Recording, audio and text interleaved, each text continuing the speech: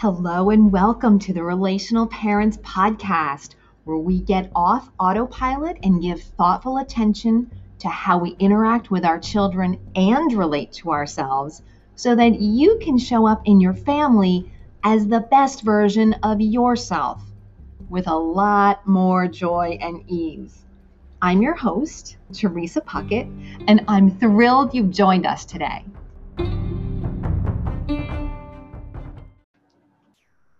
Welcome. I'm so happy to be here with you today talking about doing nothing. So recently we've talked about how our energy is contagious. And last time we talked about some child-centered ways that we could start to diminish and melt away our anxiety. Today, however, I am going to focus squarely on you as the parent. And we're going to focus on ways that we ourselves, independent of our children, can diminish our own anxiety since it is contagious, right? Okay. So the first thing is, I think we all commonly understand at some level that different humans have different personalities, right? Different preferences, different values, different lots of things. And I remember when I discovered the Myers-Briggs assessment in college, I was completely fascinated with it. Like, wow, it was a revelation to me that, different ways that I was were not the same across all humans. Because we grow up in a body and we think it's just like breathing, right? A lot of things that are actually not the same across all humans. So that's fine, but I think we all have somewhat of an appreciation for that. Something else that I learned more recently in life, say a decade or so ago, that I didn't appreciate up until then, was that we actually don't all run at the same default pace, the same sort of level of energy, you can call it, but definitely not the same pace, the same speed. We have a different default operating speed than maybe some of the humans around us. Certainly different people can have different overall operating speeds. And even like say myself, I have different default operating speeds depending on maybe the situation, the people involved, the circumstances, but I'm not talking about those specifics. I'm talking about more of a default, like your most of the time, in air quotes, your most of the time speed, your operating speed, your default speed. So just thinking about this a little bit more, there are external pieces to that speed, the physical parts, how maybe loud you are, how intense you are. And then there are invisible pieces to that speed. Maybe your speed doesn't show so much on the outside. Do you know someone, maybe it's you, that doesn't really show a lot physically on the outside, but there's a lot going on the inside? One of my sons has that kind of a default pace or speed. It's maybe high on the inside, but it's very still on the outside.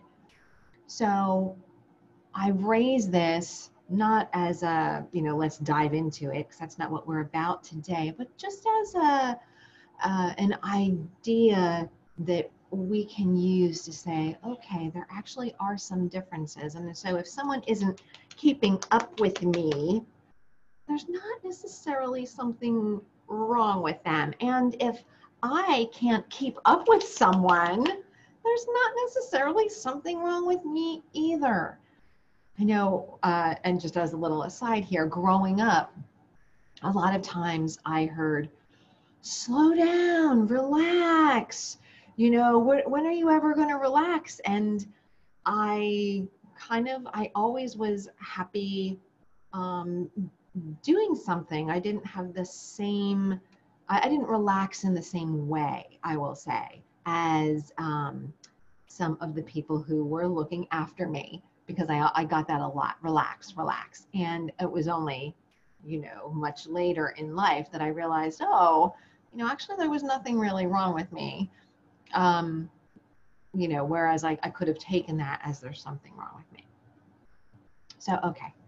So the main thing about your pace is your pace is right for you, right? Um, Last time I talked about how my older son taught me the lesson that not all firstborn children are alike or have the same ways of behaving. And this time we're going towards pace. And it was my younger son who taught me actually that everyone's default pace and speed is not necessarily the same, and it's the right speed for that person. So, for example, I tend to move on the quick side.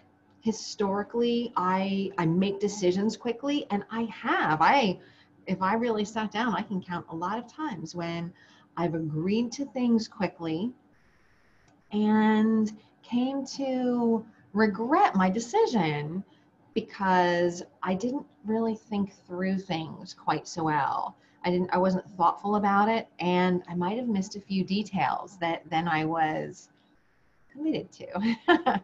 So my younger son, as an example, he proceeds with things more deliberately. And if he's pressed for a decision before he's ready, he will decline. And then, much to his credit, if he's able to agree after he has his opportunity to reflect and consider, then he will, if it's still possible, of course, then he will agree and he will do what he said maybe that he couldn't do when he was pressed, pressed for time. So this was a revelation to me when I first learned it. His natural speed is not something that I can adopt as a default because it's not true for me. But what I can do is I can honor him. I can honor myself.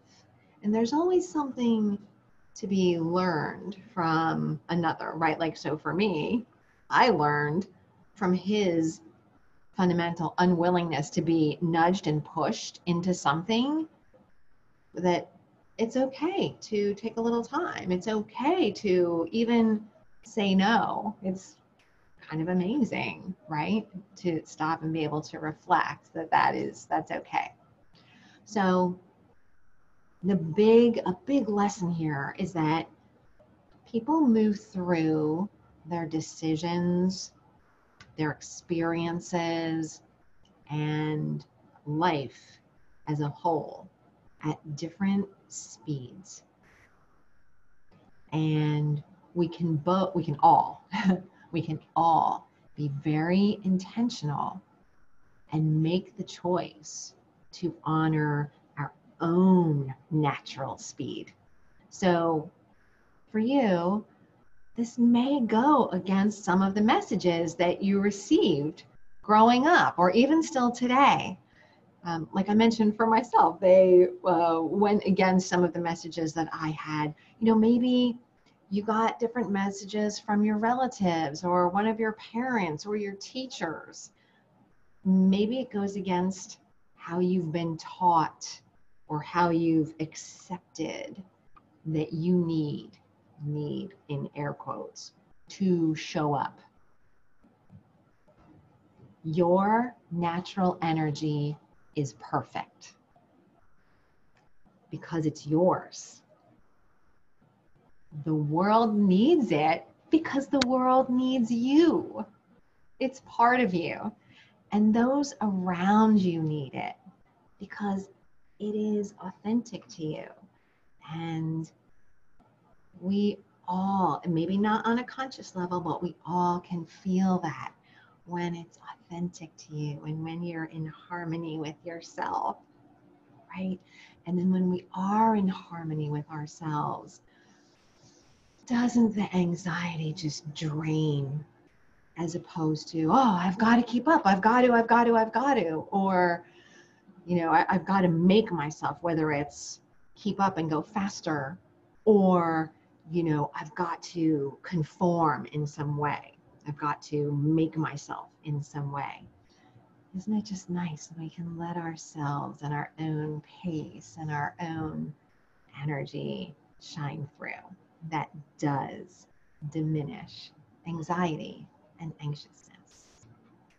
Okay, so I'm not saying, I want to be very clear, I'm not saying that if your natural speed is pretty fast, or even really fast, like mine's pretty fast, I don't think it's really fast, but I'm not saying that you should never slow down and you should always just keep going. No, I want to be very clear about that. And I'm going to explain a little bit. Have you ever had a really incredible idea come to you while you were in the shower? It probably wasn't a shower where you were trying to beat the world's record and get in and out of the shower in 2.5 minutes, right? You probably weren't racing the clock. If that ever happened to you, you probably were just, feeling the water, letting your mind go, and an idea came to you. It's kind of like you received it, right? Excellent. The shower is one of the last places where we can be phone free, right? No distractions, unless we bring them in, in our own heads, in our own minds. But that's okay. So the great news is that we can really build on this. And the latest brain science even shows us that doing nothing purposeful, not focused on a specific task, that is literally one of the most powerful times for our brain, because there are dozens and dozens of networks in our brains that never activate while we are focused on a particular task. They can't activate while we're focused. They can only activate when we let go of that focus and we are daydreaming or reflecting. Last time, we took a few deep breaths together.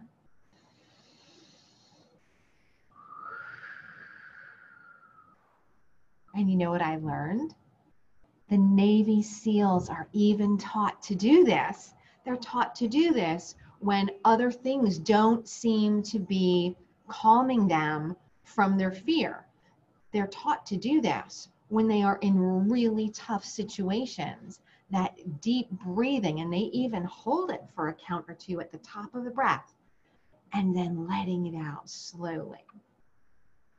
It's a great technique.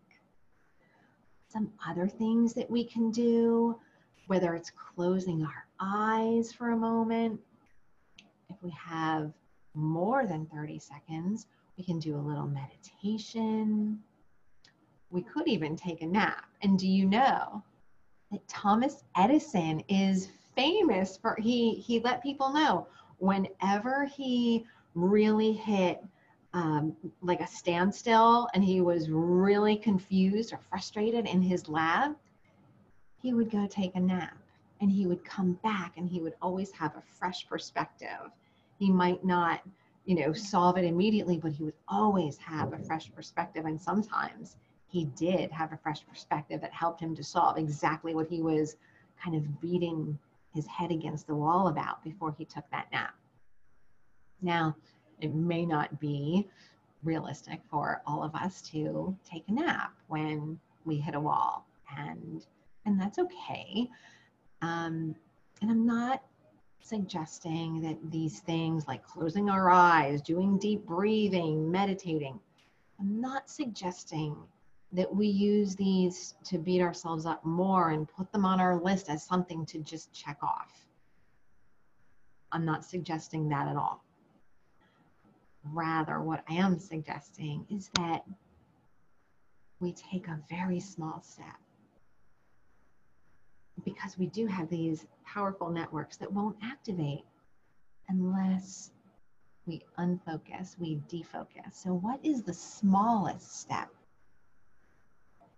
that you could take in the next 24 hours? Just a step toward self-reflection. I have a few ideas.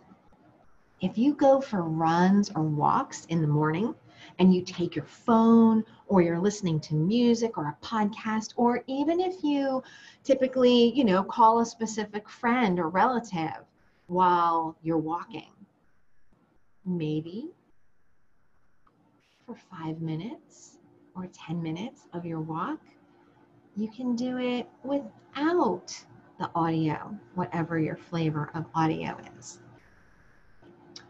And maybe at some point you can leave the phone at home, but just to be with nature, with your own thoughts for a certain amount of time. Maybe you don't go for walks, but maybe you drive regularly and you have to drive to work or to pick up the kids or drop the kids off somewhere, anywhere, and sometimes you're waiting. Or even if you're waiting online at the grocery store, instead of reflexively getting out your phone or turning on the radio if you're driving, whatever that is, whatever that visual or audio is, maybe just sit for 5 minutes, maybe 2 minutes, and do some deep breathing. Sit with your own thoughts. What's the first thing you do in the morning? The most common two things that I hear are check my email and empty the dishwasher.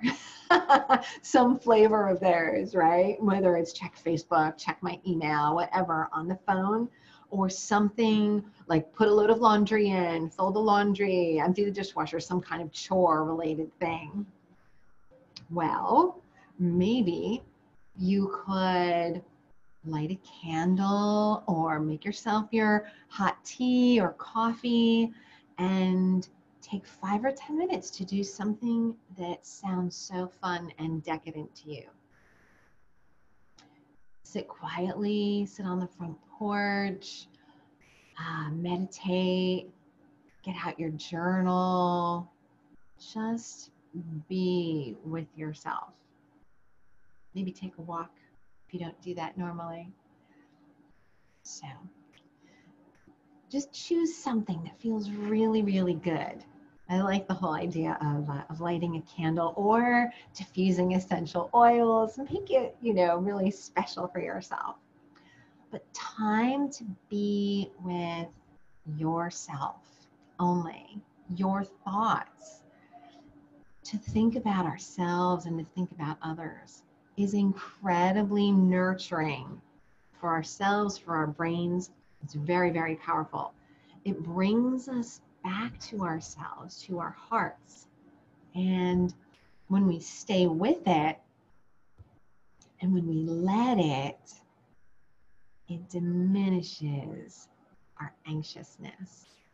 And it even opens the door for us to experience our own presence. When we do these things, we help ourselves to show up better moment to moment. And everybody agrees. That serves everyone in our lives, including and especially our children. I was a very fast doer and achiever from way back, very intense achiever. If I can do this, and I can take steps along this journey, you can too. I know you can. Let me know how I can support you. Until next time, bye for now.